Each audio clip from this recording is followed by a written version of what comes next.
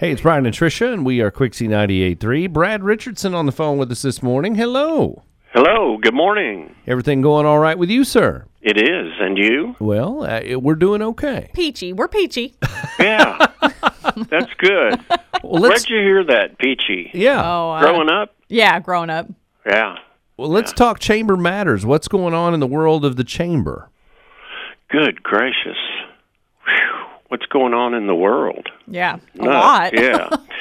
Well, we celebrated a successful virtual luncheon last week, which was kind of fun. First one that we've done in full production, if you will. And Ashley Watts, the president of the Kentucky Chamber, was our guest. Also, as you may know, an Elizabethtown native and a graduate of Central Hardin.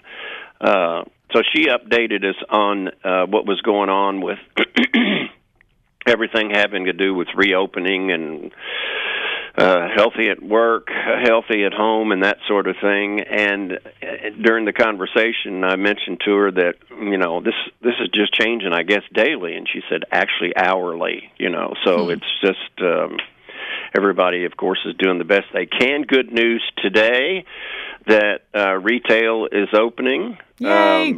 At least, you know, on a, phased basis. So people need to continue to wear their masks and support social distancing and all that sort of thing. But at least for our small businesses, and be sure and buy local, please, it gives them a restart, hopefully, and hopefully this will be successful. And from what I understand, Friday, restaurants on a limited basis will also be opening. So that's good news. And I think, I haven't looked at the statistics in the last day or two, but I think that Hardin County has been doing pretty well as it relates to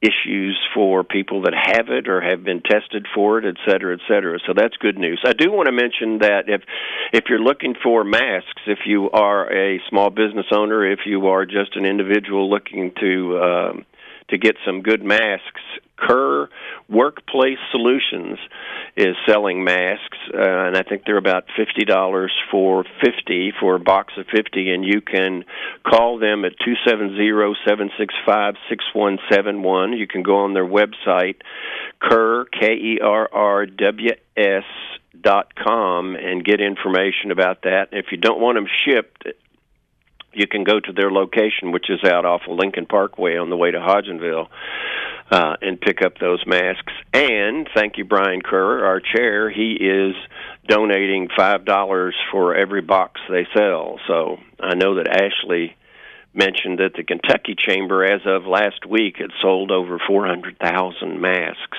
So, yeah, I think people are taking advantage of the fact that that's a good way to stay safe. And I think that Brent Gooden at Boundary Oaks still has hand sanitizer available, too, for folks. So my understanding, the retail operations guidelines, they can and should perhaps ask people or require people to wear masks when they come in, and the location, the retail location, is supposed to have sanitizer, washroom facilities, et cetera, but all of that is good news, getting back toward what will be new normal.